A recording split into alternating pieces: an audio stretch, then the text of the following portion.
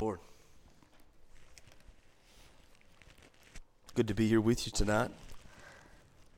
So thankful for the great privilege and opportunity of coming and sharing with you the truth of the Word of God. It's always a blessing for me to be with God's people in God's place, experiencing God's power. It's a powerful thing. It's so good to be able to do that in the middle of the week, be refreshed in the Spirit of God by the Word of God. And so glad that you've made the decision to come be with us tonight. If you have your Bibles, please turn them with me to Hebrews chapter number 10, and we'll get there in a minute. Now, you may have noticed that it's beginning to look a whole lot like Christmas around here, and there's reason for that. This weekend, we're going to have one of my favorite services that we do here at Mount Zion, and that's our Hanging of the Green service. That'll be Sunday night. We're going to do that at 5 o'clock, and some of our ladies have been working hard this week, trying to prepare for that, getting all that ready, and we're so thankful for them.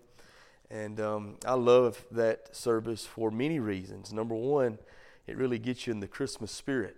Now, I know some of you may not need that. You're kind of like my wife. I've accused her of being part Christmas elf. She's been watching Christmas movies for at least the last 2 months, and she's got about 460 Hallmark Channel Christmas movies already recorded that she'll watch all next year. So she don't need to get in the Christmas spirit much. She pretty much stays in it.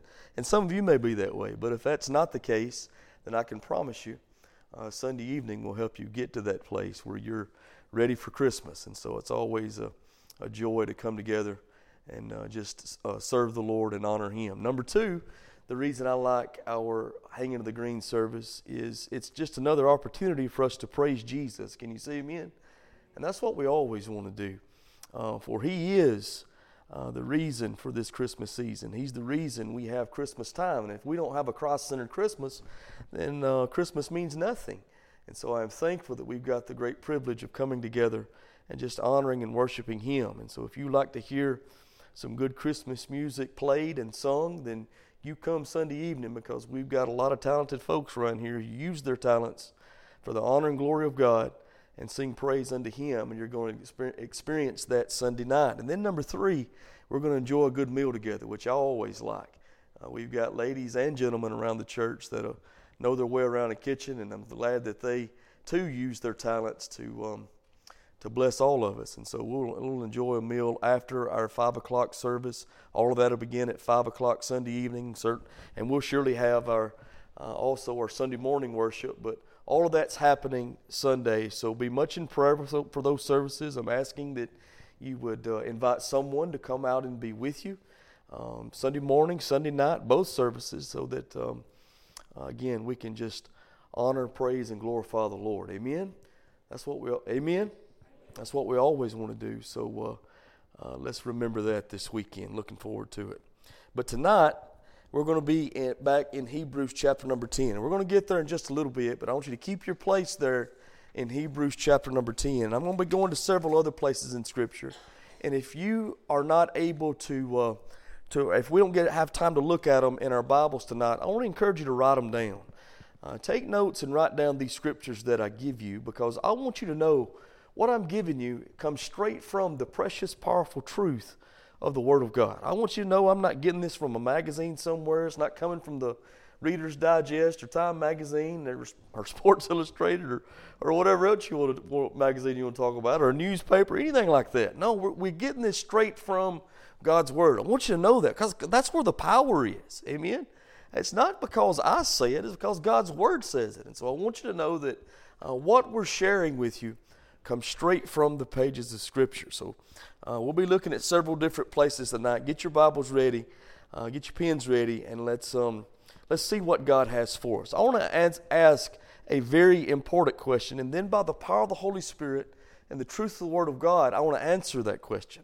And the question I want to answer tonight is, what is the difference in Christianity and religions of the world? What's the difference in those two things? And really the short answer that probably a lot of you are even thinking right now, well, Christianity is not even a religion, and you would be exactly right. That's the truth. Christianity is not a religion, and that's certainly the right answer. But let's dive deeper into that. Why do we say that? Why would we say that Christianity is not a religion? Because number one, Christianity is not a religion, but it is a relationship. If you believe that, say amen tonight. I remember something that Dr.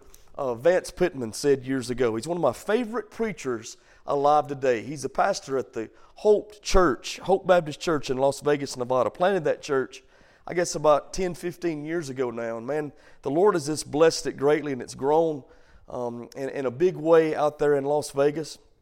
And I was at a men's conference where he was preaching at years ago. And he said that while he was flying home from Las Vegas back to Alabama, he's originally from Tuscumbia, that he was sitting beside a lady on the plane, and she asked him during the course of the flight what he did for a living. And he said that he was a pastor. And he said the moment he said that he was a pastor, that lady kind of acted aggravated or a little bit ill that he even said it. And she said, well, I care nothing for religion. She said, I don't like organized religion, and I just really want nothing to do with it. And I want to tell you what he told her. He said, well, I couldn't agree with you more. He said, I don't want anything to do with religion. He said, matter of fact, I think religion has done about as much harm than any other thing in this world. And he is exactly right. See, Christianity is not a religion, but it is a relationship. And so to really understand what I'm talking about, I think we need to define what religion actually is. And this is how I would define religion. Religion is man's feeble attempt to make themselves right with God through their own self-righteous actions. And that's really, I believe, what religion is at its core. Well, that's not at all what God wants from us. How many of you understand this evening that God is not offering you a set of rules and regulations that you've got to keep so that you can make yourself right with God? That's never been God's plan. I want you to know, if He did give us a set of rules and regulations to keep, we would find out very quickly that we can never keep them. And if you don't believe me, just look back in the Old Testament. God gave them the law that was right for them, that He said that they needed to adhere to. But guess what they did? Because of their sinful nature, they couldn't keep that law.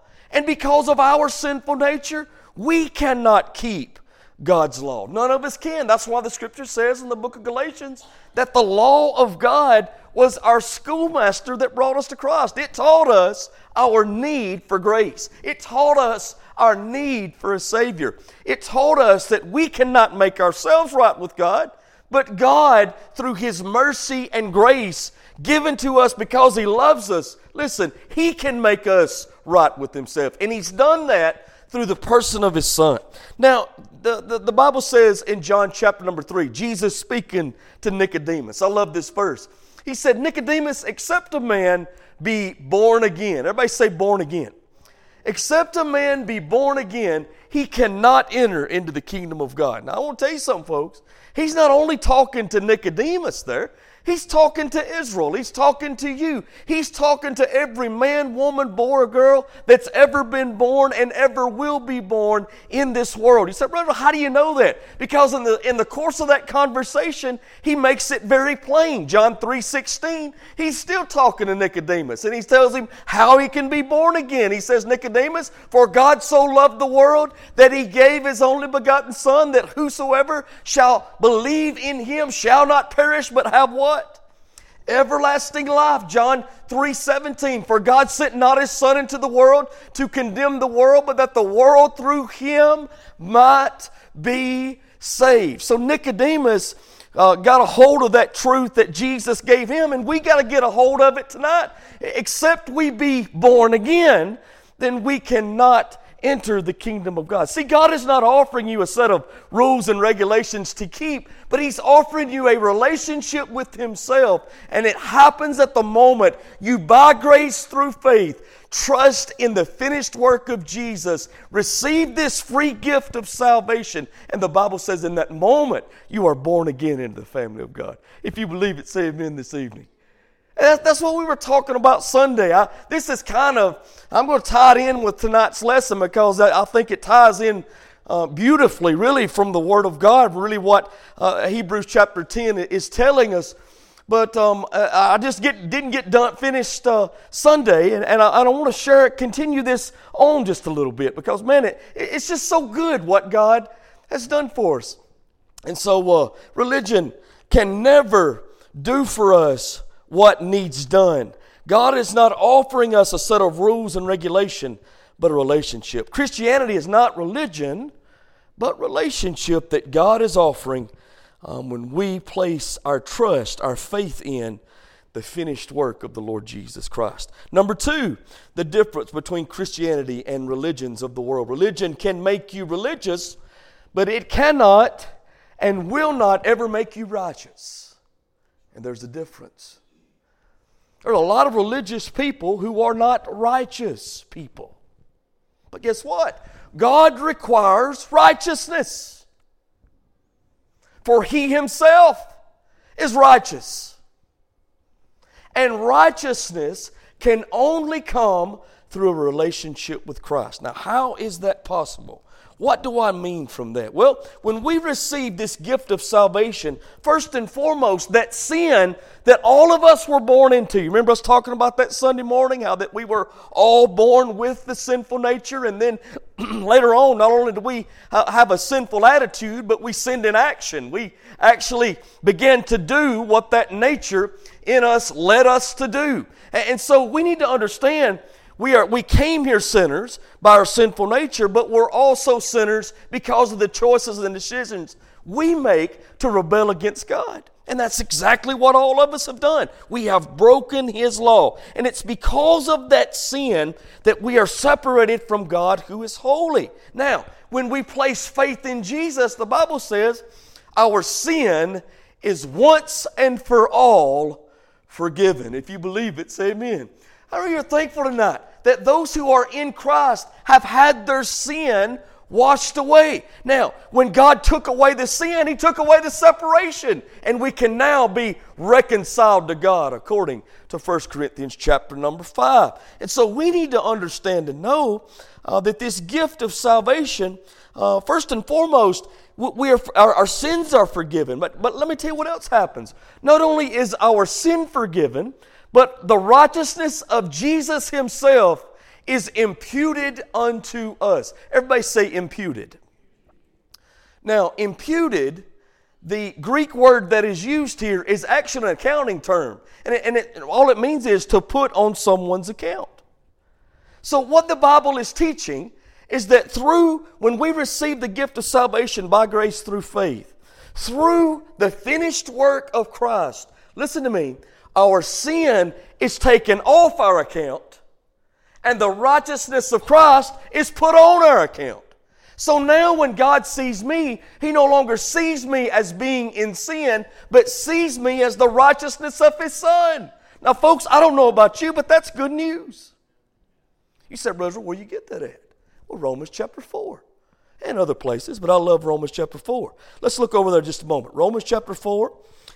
Starting in the first 16 verses, you're going to see that Paul makes the argument that we are justified or made right with God, not by works of the law, not through religious activity, but by faith. Go back and read it this week, man. It'll bless your heart. Romans chapter 4, verses 1 through 16. And he brings up then Father Abraham. Abraham, who is the father of the faith. Abraham, who believed God. Listen what he says about him in Romans chapter 4, verse number 17. As it is written, I have made thee a father of many nations. Now, who do you think he's talking about there? Abraham. Abraham is the father of many nations. He's the one who believed God in Genesis chapter 12 when God told Abraham, He said, Abraham, I want you to leave your father's house. I want you to go to a land that I'm going to show you. And what I'm going to do for you, Abraham, I'm going to make your seed as many as the sand on the seashore or the stars in the heavens. And from you, Abraham, it's from you that all the world is going to be blessed. Now, there was only one problem with that. Well, really, there was a lot of problems with it. First of all, Abraham, at that moment that God said that, he didn't have an heir. He didn't have a son. He didn't have anybody that would carry on physically his family lineage. But now listen, that's not the only problem. Now, when Abraham did finally have a son, he was at that time 100, and Sarah, his wife, was 90. And both of them were past the childbearing age. Neither one of them could physically produce children. At least Sarah couldn't. Now let's go on to verse number 18. Let's finish verse 17, then we'll move on. He says, I've made thee a father of many nations before him whom he believed, even God, that quickens the dead and calleth those things which be not as though they were. What's the Bible telling us? God spoke all of this long before he gave Abraham the son. When Abraham thought his wife's womb was barren. When she was physically past the age of bearing children. God said this is going to happen. And the Bible makes it plain there in verse 17. Abraham believed God. Let's go to verse 18.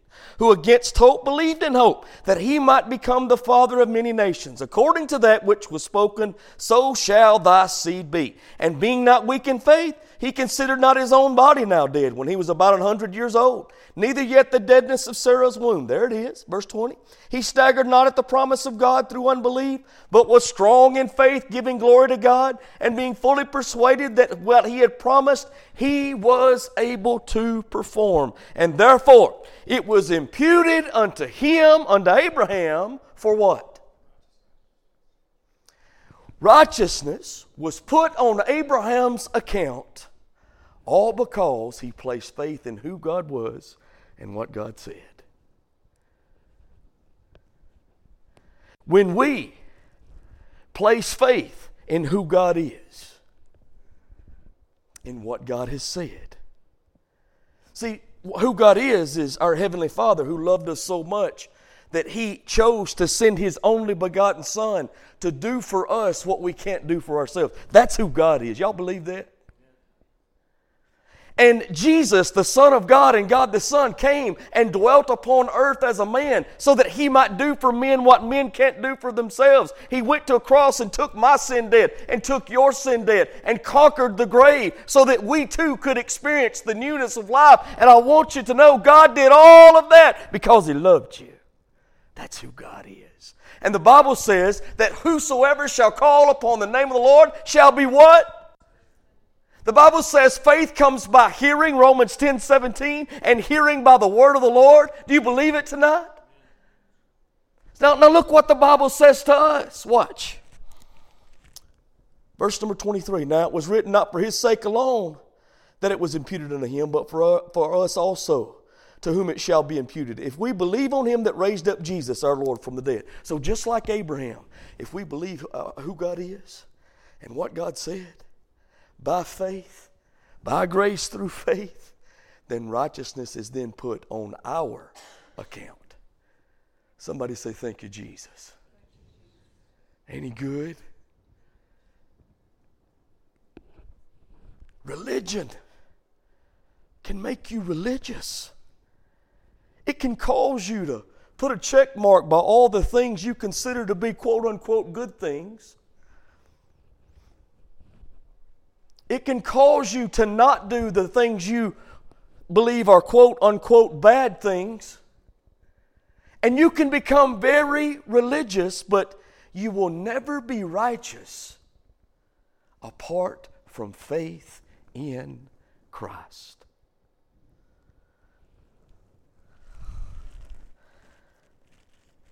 Continue reading. The Bible teaches in verse 25 that Jesus was delivered for our offenses and was raised again for our justification. Wherefore, being justified, made right by faith, we have peace with God through our Lord Jesus Christ. Do you see it? Religion will make you religious, but it will never make you righteous. Big difference. Number 3, religion will wear you out, but it'll never give you rest. Amen? It'll wear you slam out. But it will never give you the rest your heart, your soul truly desires. Let me prove it to you. Matthew chapter 23. Brothers, if you will, please put for me verse number 23. Matthew 23:23. Woe unto you, scribes and Pharisees, hypocrites, Jesus says. Jesus speaking here. For you tithe of mint and anise and cumin, and have omitted the weightier matters of the law, judgment, mercy, and faith. These ought you to have done, and have left the other undone. Now let me tell you what Jesus is saying there. He's speaking to the Pharisee, and the Pharisee was extremely religious. As a matter of fact, they were the most religious sect of the Jewish people. They believed it was by their own self-righteous actions that they made themselves more godly, more than anybody. I mean, these were the people who had memorized the first 5 books of the Bible. And from the time they were about 8 years old, they had spent time in seminary learning to be a Pharisee, learning the law and learning to live by the law. These men were extremely pious. They dressed the right way and talked the right way, and they didn't go to church just once a week. They went to church every day. I mean, these dudes were really a religious bunch, if anybody was. Jesus is speaking unto them, and he says to them, you're tithing of your spices from your garden. That's what anise and cumin and mint are. Now, why would he bring this up? Because it was only required under the law for the Jewish people under the law to tithe of their finances. That's all that was required. You bring 1/10 of your finances that you make at your workplace through your vocation. You bring that to the Lord because that's His. Well, that's the part God requires. Now, how many of you know all of it's His?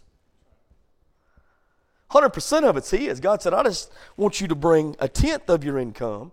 And He says in the book of Malachi, so that there may be bread in my house. That's good. We'll look at that later. But what He's saying there is you're tithing of the spices of your garden. You're going above and beyond what the law even requires. See, what the Pharisees had done, because of the traditions of men, they had actually wrote along with what God had commanded their own set of laws that they went by, which made the law even more burdensome. Gave themselves some other areas that they could check off and say, I'm better than somebody else. Because really that's what religious-minded people, that's how they act.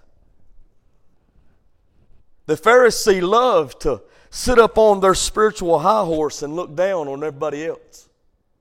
Right? They're the ones who's doing everything right and everybody else is wrong. And they're the ones who's close to God and everybody else is not. They're the ones who's faithful to doing what God said and everybody else is the one that's missing it. And they look down their nose at everybody.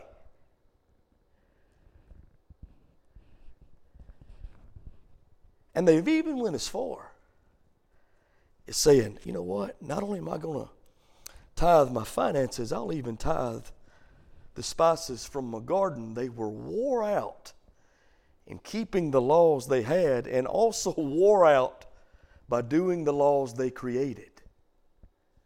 And they completely and totally missed the whole point of who God is and what God wanted. And Jesus says, you should have left off tithing the spices from your garden and took about weightier matters like judgment, mercy, and faith. Let me ask you this. What does judgment, mercy, and faith deal with? Relationship. Relationship to God and relationship to man. That's what God is really always been after. Relationship with mankind. That's what He's always wanted since the garden. Jesus is telling them, you've missed the whole point. Let me tell you how bad they missed it. If you remember when we studied throughout the book of John, and we looked at John chapter number 5. John chapter 5, Jesus heals the man at the pool of Bethesda. The Bible says the man was a lame man. He couldn't walk. He was crippled. And he was laying there on a pallet there by the side of the pool because he believed that an angel would come at certain times and trouble that water, and then whoever stepped down into the water when the water was troubled, they'd be healed. Now, I don't know whether or not there was an angel that was troubling the water or not. I don't know if anybody is getting healed, but that man believed that, and he thought it was his only hope. And he had been lame, been crippled a very long time, and was laying there at the pool. And then the Bible says that Jesus comes by and He asks him a question, wilt thou be made whole? It kind of sounds like a silly question. But it's deep if you think about it. Jesus did this many times. Do you remember when he healed blind Bartimaeus on the road to Jericho? He asked him pretty much the same question. Do you want to receive your sight? It was the lame man's choice to receive what Jesus was offering, just like it was blind Bartimaeus' choice to receive what Jesus was offering, just like it's my choice and your choice to receive what Jesus is offering. Does he offer it? Yes. Does he force it upon you? No. Now I know the hyper-Calvinist would not see it that way. I just believe they're wrong. He offers you that opportunity. But I do not believe he forces himself upon you. Jesus heals the man. The Bible says he leaves there that day carrying the bed that he was lying upon. The bed that symbolized a life that really was a terrible existence. A life that kept him from being all God wanted him to be. This man had hope that he had never had before, all because he met Jesus. And he was carrying his bed. While he was carrying it away from the pool of Bethesda, guess what happens? Some Pharisees see him doing that, scribes and Pharisees, and they said, it's the Sabbath day, man. Why are you carrying your bed? And he said, you ain't going to believe it. This man called Jesus, he healed me there at the pool. That's why I picked my bed up and I'm carrying it. Amazing. You know what the Bible says in John 5:18? It says, from that day forward, the Pharisees sought to kill Jesus because he healed a man that was lame. Does that make any sense to you?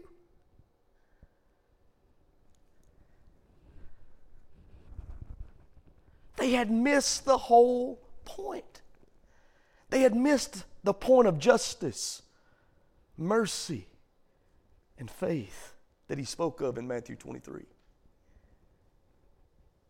They had missed that this man had just received a new life, that a miracle had been done. They missed all of it. Why? They were blinded by religion. They missed it. That's sad. It's so sad that they had the one who could give them a right relationship with God. They had God incarnate in the flesh before them.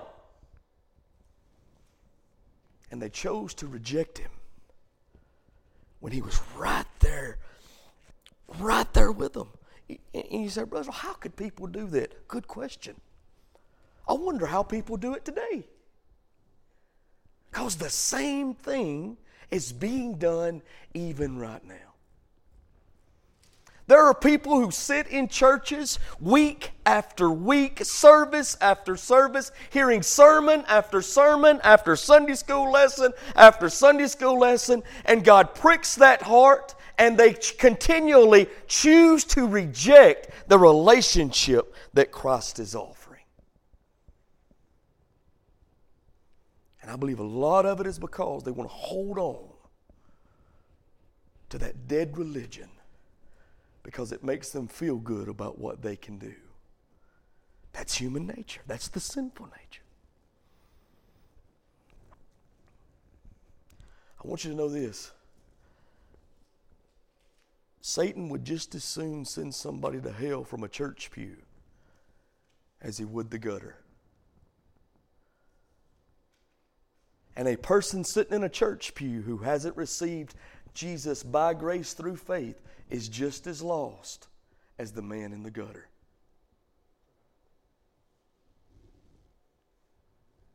Religion will make you religious it will not make you righteous. Religion will wear you out with trying to do all the stuff that you think will make you right with God, but it will not give you rest. I can honestly say to you tonight,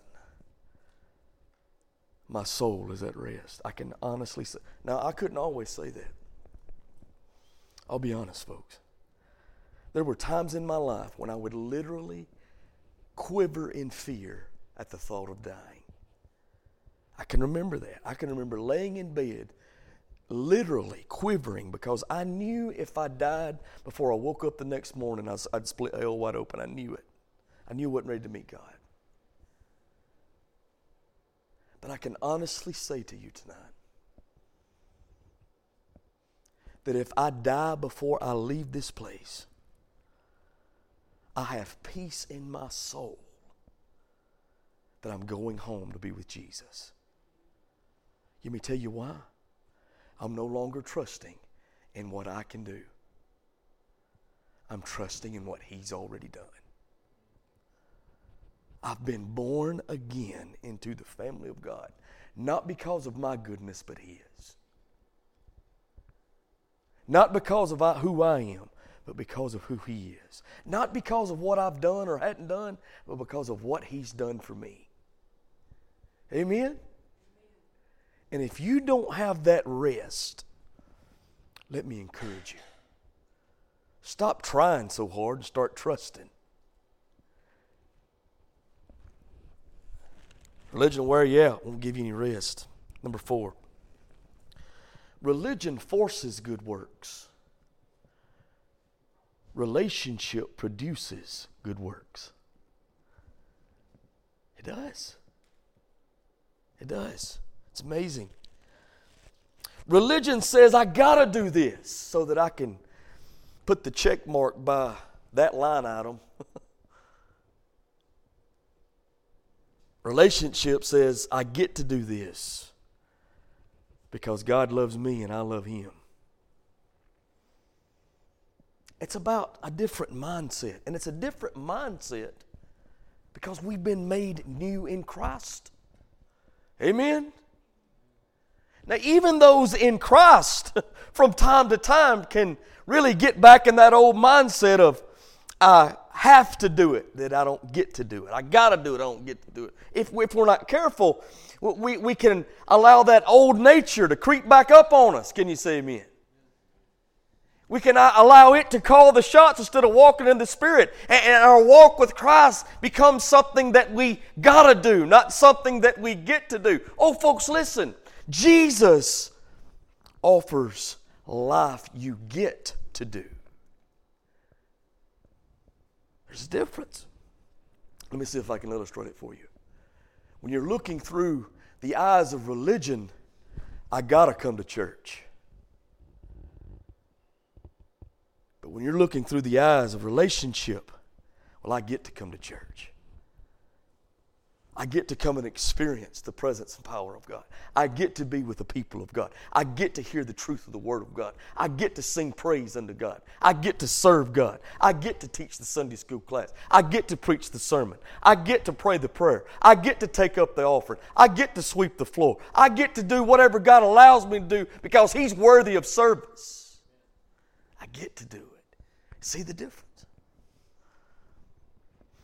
When your religious mind is, I got to read the Bible, like that's an obligation that I got to do so that maybe God will be pleased with me today. No. Relationship says, I get to read my Bible because I know that's God's love letter for me. There's something in there for me. Can you say amen? When you're looking through the eyes of religion, well, I've got to do something good for somebody else. But when you've got a relationship with Christ, you realize you get to do something good for somebody else. Why? Because then I can extend the love to others that's been extended to me. The Bible says in Romans chapter 5 that the love of God has been shed abroad in our hearts as Christians by the person of the Holy Spirit. Now that love that God has given me, I can give to somebody else. The grace that has been extended to me, I can extend to somebody else. And it's amazing how God gives you opportunities to do that. Let me tell you what happened to me just today. And I want to encourage you to do something, folks. I hadn't always been faithful. I've missed God many times. I want to kick myself for it. But I'm thankful today. I'm thankful today that God gave me opportunity to serve somebody else, to help somebody else. I was on my way I had to go and get some new glasses today. That's why I can't hardly see with my new glasses. Somebody asked me last week, they said, are you able to see? Because they could notice, they thought the lighting had messed my eyes up. But if y'all noticed, I've had to hold it right up here. And a lot of times I still can't read it, so I had to get new glasses. I went and got them today over at Florence. And now I can't hardly see with these, but it's still messing me up, so maybe I'll get used to them. But anyway, it's just bad to get old. That's kind of where I'm headed. And I'm seeing it more and more and more. But anyway, I went to Florence today to get that. On my way up there, I left about dinner time, got up to Hackleburg about lunch, and my daughter was working today in Hackleburg. And I thought, you know what, I don't get to at least give my daughter lunch anymore or have lunch with her. So I think I'll do that, and she was working up there, so I called her and said, you eat dinner yet? She said no, so I stopped by Rowdy Hogg's Barbecue, which is a great place to eat if you hadn't ate there. And I got me a plate lunch and got her a plate lunch, and man, it smelled so good. I was so hungry. Hadn't eaten anything this morning. And so since early in the morning, and I was ready for lunch. And all the way out there, boy, my mouth's just watering. And got out to the work site, and she was actually out on the road working and couldn't eat at that time, so I was just going to leave it with her and leave and go eat somewhere else. And so I dropped my plate off, or her plate off with her there at the work site, and I turned around to go back out to 43. And do you ever feel those nudges from the Lord that man, sometimes you're just like, God, really? I was going back to 43 from 172 over there by Hackleburg School, and there was a guy at the middle of the road flagging. And it's one of those 2 before moments, and that's how God sometimes has to speak to me, not with a nudge, but with that 2 before that He just hits you right upside the head with. And on the way back, it's just like the Lord impressed upon me, give that man that lunch.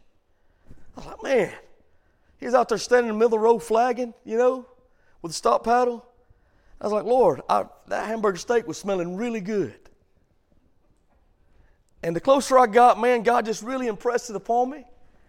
And I stopped there where that guy was flagging. I said, hey, man, you're going to think I'm crazy. I said, have you ate dinner yet? He said, well, I ate something a little while ago. He said, but I can still eat. I said, well, you don't think I'm crazy. I said, but I just feel like the Lord impressed upon me to give you this lunch. I'm going to give it to you. I just bought it. There's nothing wrong with it. I'm going to give it to you, and I just want you to know God loves you, and Jesus is the way, the truth, and the life. And, man, when I said that and gave him that lunch, you already seen this man's face. Big tears just start welling up in his eyes. I said, no, wait a minute, man, it's just a hamburger steak. I mean, don't expect too much. He said, no, man, it might just be a hamburger steak, but I appreciate it. Thank you so much. He said, you have a Merry Christmas. I said, you have a Merry Christmas too. And I left there this evening thinking, man, it truly is better to give than to receive. Jesus was right. But when you have that relationship with Christ, these become moments you get to do. And I want to encourage you, child of God, when you feel that nudge, follow that. Follow that. You never can tell what God might do in that. When you wake up in the morning, has this ever happened to you? You wake up in the morning with somebody on your mind, and you can't get them off your mind, you just keep thinking about them. You know what I believe God wants, if nothing else? Pray for that person. If they're on your mind, just start praying for them. Lord, I don't know what's going on in their life, but you put them in my head for a reason. So I'm asking you right now, do what's needed in their life. Lord, help them to accomplish your good will and purpose for them. Lord, I don't know what they need, but you know what they need. Pray for them. Let me tell you something else good you can do. Encourage them. One of the most encouraging things you can do for somebody is just give them a text message and say, man, I'm praying for you today and I love you. Praise God for you. Do that. When God puts those people on your heart and mind, man, listen to me.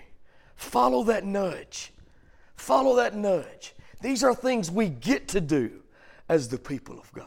If you believe it, say amen. Listen, good works are not the reason for our relationship to God. Good works are the result of our relationship to God. Do not misunderstand me when I say that we are not saved by works. That doesn't mean there shouldn't be good works in the life of a believer. That just means we're saved by Jesus so that we might do good works, so that God might be glorified. That's what that means. Ephesians chapter 2, verse 8, we looked at this Sunday. I want to take it just a step further. Look what it says. Ephesians 2 and verse number 8. For by grace are ye saved through faith, and that not of yourselves, it is the gift of God. Verse 9. And not of works, lest any man should boast. Verse 10, watch this. For we are his workmanship, created in Christ Jesus unto good works, which God hath before ordained that we should walk in him. Everybody take a close look at that word workmanship. In the Amplified Version, that word says the works of his hands. We are the works of his hands. The picture is that of a master craftsman, a carpenter, a welder, a painter who creates something with his own hands. That's what God has done in us as believers. We are his workmanship. I was just here the other day when the guys had come to put the pews in. And man, hadn't they done a good job? Don't look great. And they had actually done the work. I asked them, I said, are y'all the ones who sanded them down, broke them down, recovered them, stained them down? He said, oh yeah, man, we do all of it. He said that we've got different crews that do different jobs. And he said, this was our job, and we done all of it. We're going to put them together for you today. And I watched them as master craftsmen, as they knew exactly what they were doing, putting everything together. But you know what? All these things they put together in here as master craftsmen, the works of their hands, is doing work. I'm looking at it right now. They're doing exactly what they're supposed to do. They're holding you up while you sit in them. Amen? The work of the craftsman does work. We are his workmanship. Good works are the result of a relationship, not the reason for a relationship. Religion forces good works. Relationship produces good works. If you believe it, say amen.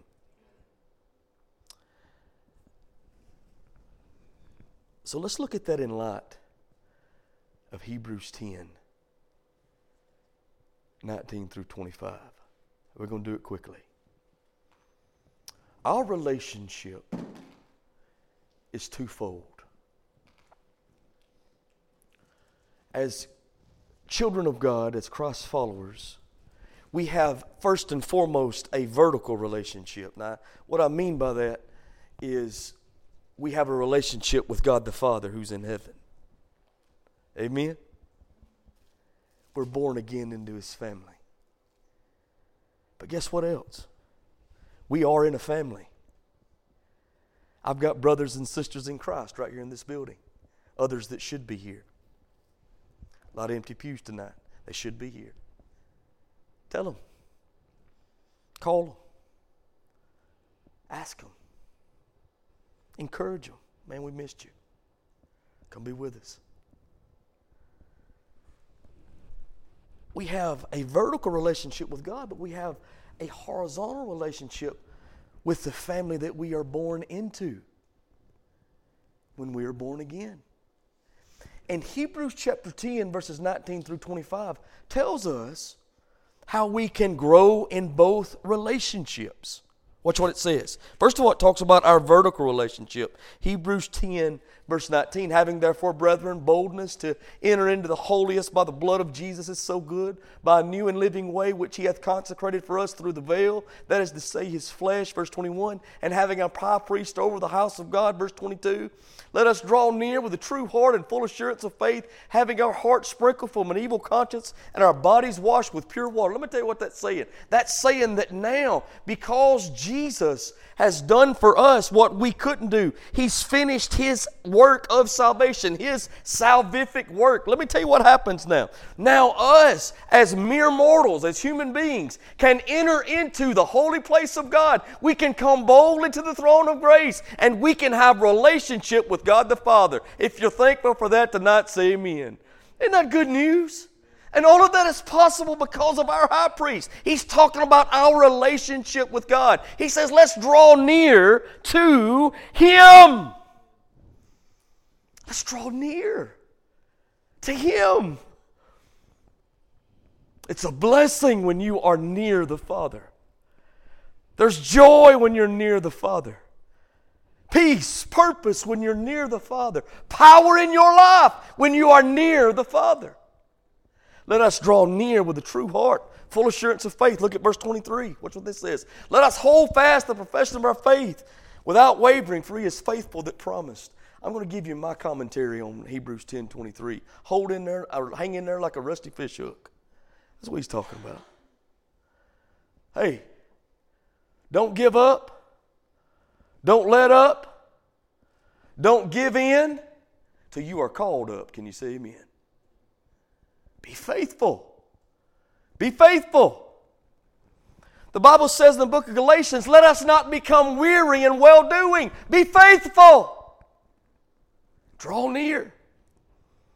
And all of us can who've placed faith in Christ because of that vertical relationship with God the Father.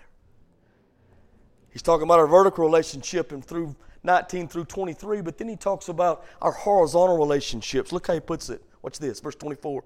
And let us consider one another to provoke unto love and to good works. I hope and pray tonight that when you leave this place, not only does this bless your heart tonight, I hope and pray that tomorrow it causes you to bless somebody else. Folks, let me tell you something. Listen to me. I've said it once, I'll say it again. What we do here has to be more than a pep rally.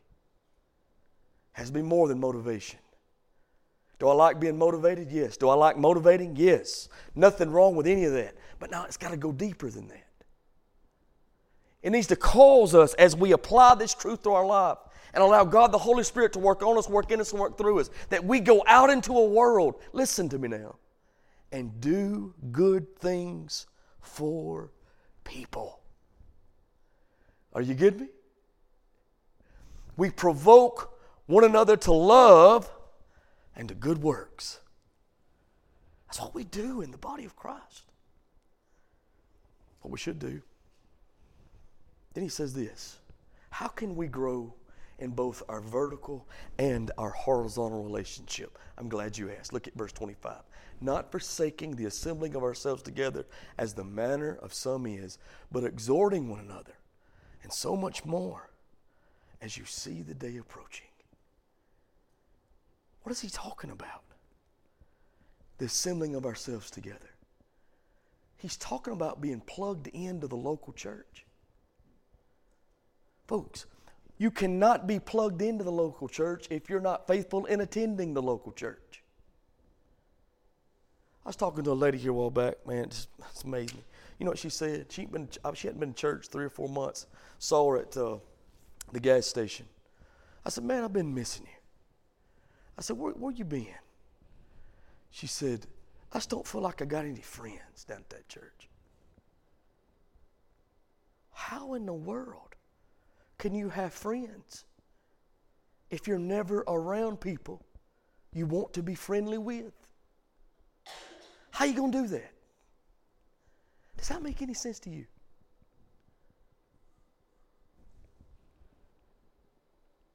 Hey, stay plugged in and faithful to coming to church. I know I'm preaching to the choir, to the Wednesday night crowd, but don't this need to be said? Stay plugged in. Stay faithful. He says, don't forsake the assembling of yourselves together. Now, I get it. I understand. Look, we're all busy. We all got stuff going on. Everybody does. I know. But let me tell you this. If you are too busy to be faithful to the regular assembly of the church, you are too busy. You're too busy. And the truth is, if we're honest, all of us find time to do what we want to do. And if there's no want to, then you've got to question some things. Either are you born again truly, or are you completely out of the will of God as a child of God? Because one of the two is the case. You say, Brother, how do you know that? I know that because I've been there. All of us do something from time to time. When do we assemble? We assemble on Sunday morning. We assemble on Wednesday night. We assemble on Sunday night at different occasions with small group ministry. We assemble at those times. Now, you may not be able to come to everything, but you ought to come to those regular assemblies. Amen? Now, I know that we've got a podcast that a lot of people listen to, and when they listen to it, a lot of them, because they can't be at church. And I'm not talking to you if you hear me on a podcast. But let me tell you this. For those who listen to the podcast so they don't have to come to church, I am definitely talking to you.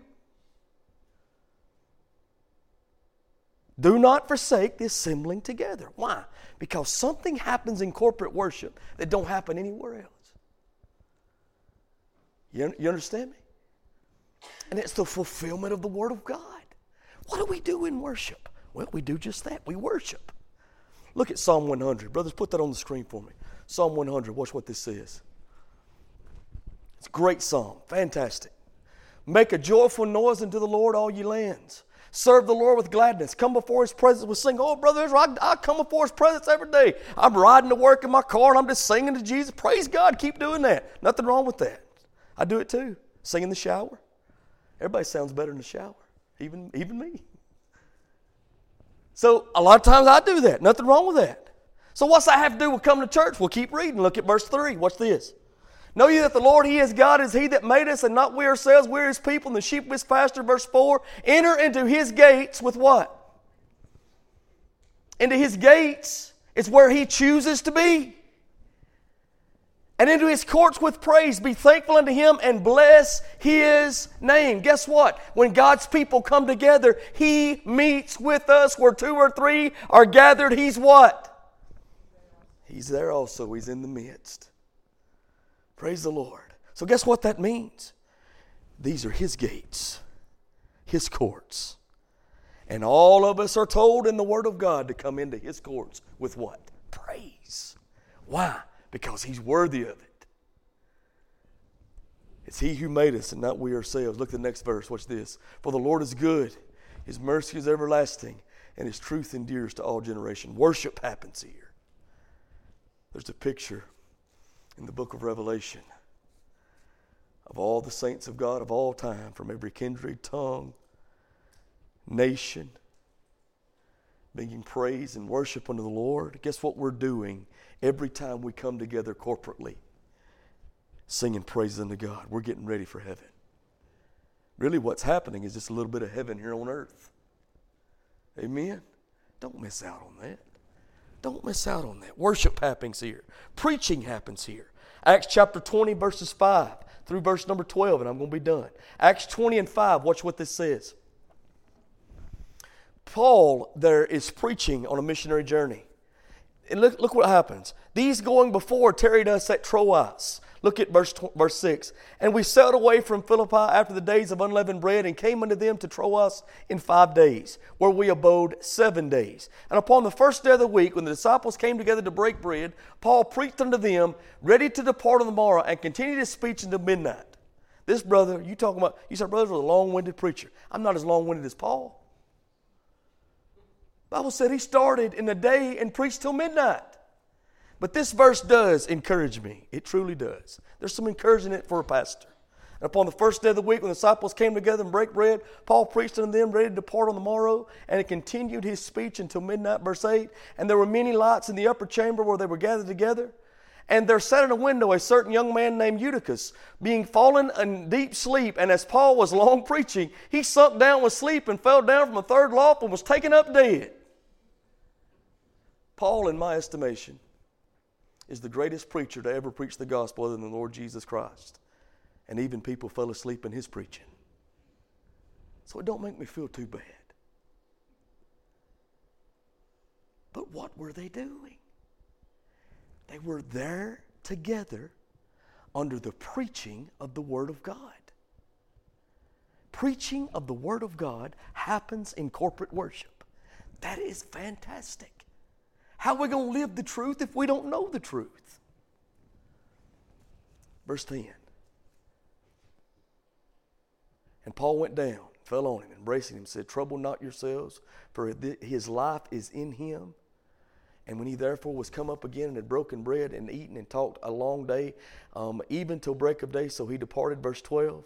And they brought the young man alive and were not a little comforted. Did you see that? Miracles happen in corporate worship. This young man was healed. He looked like he was dead, I believe, because he was dead. And I believe God, by the prayers of his people, raised up this young man. Everybody okay with that in a Baptist church? You know we still have a healing God who is able to heal spiritually and physically. You know God has not changed. You know God does things when his people come together and pray that he don't do nowhere else. So don't miss out on coming together with his people and praying and being on the preaching of the Word of God and being in worship with the people of God. Man, come and be a part of that. Do not forsake the assembling of yourselves together. Why? We grow in our vertical relationship in church, and we grow in our horizontal relationships in church. If you believe it, say amen. Any comments or questions?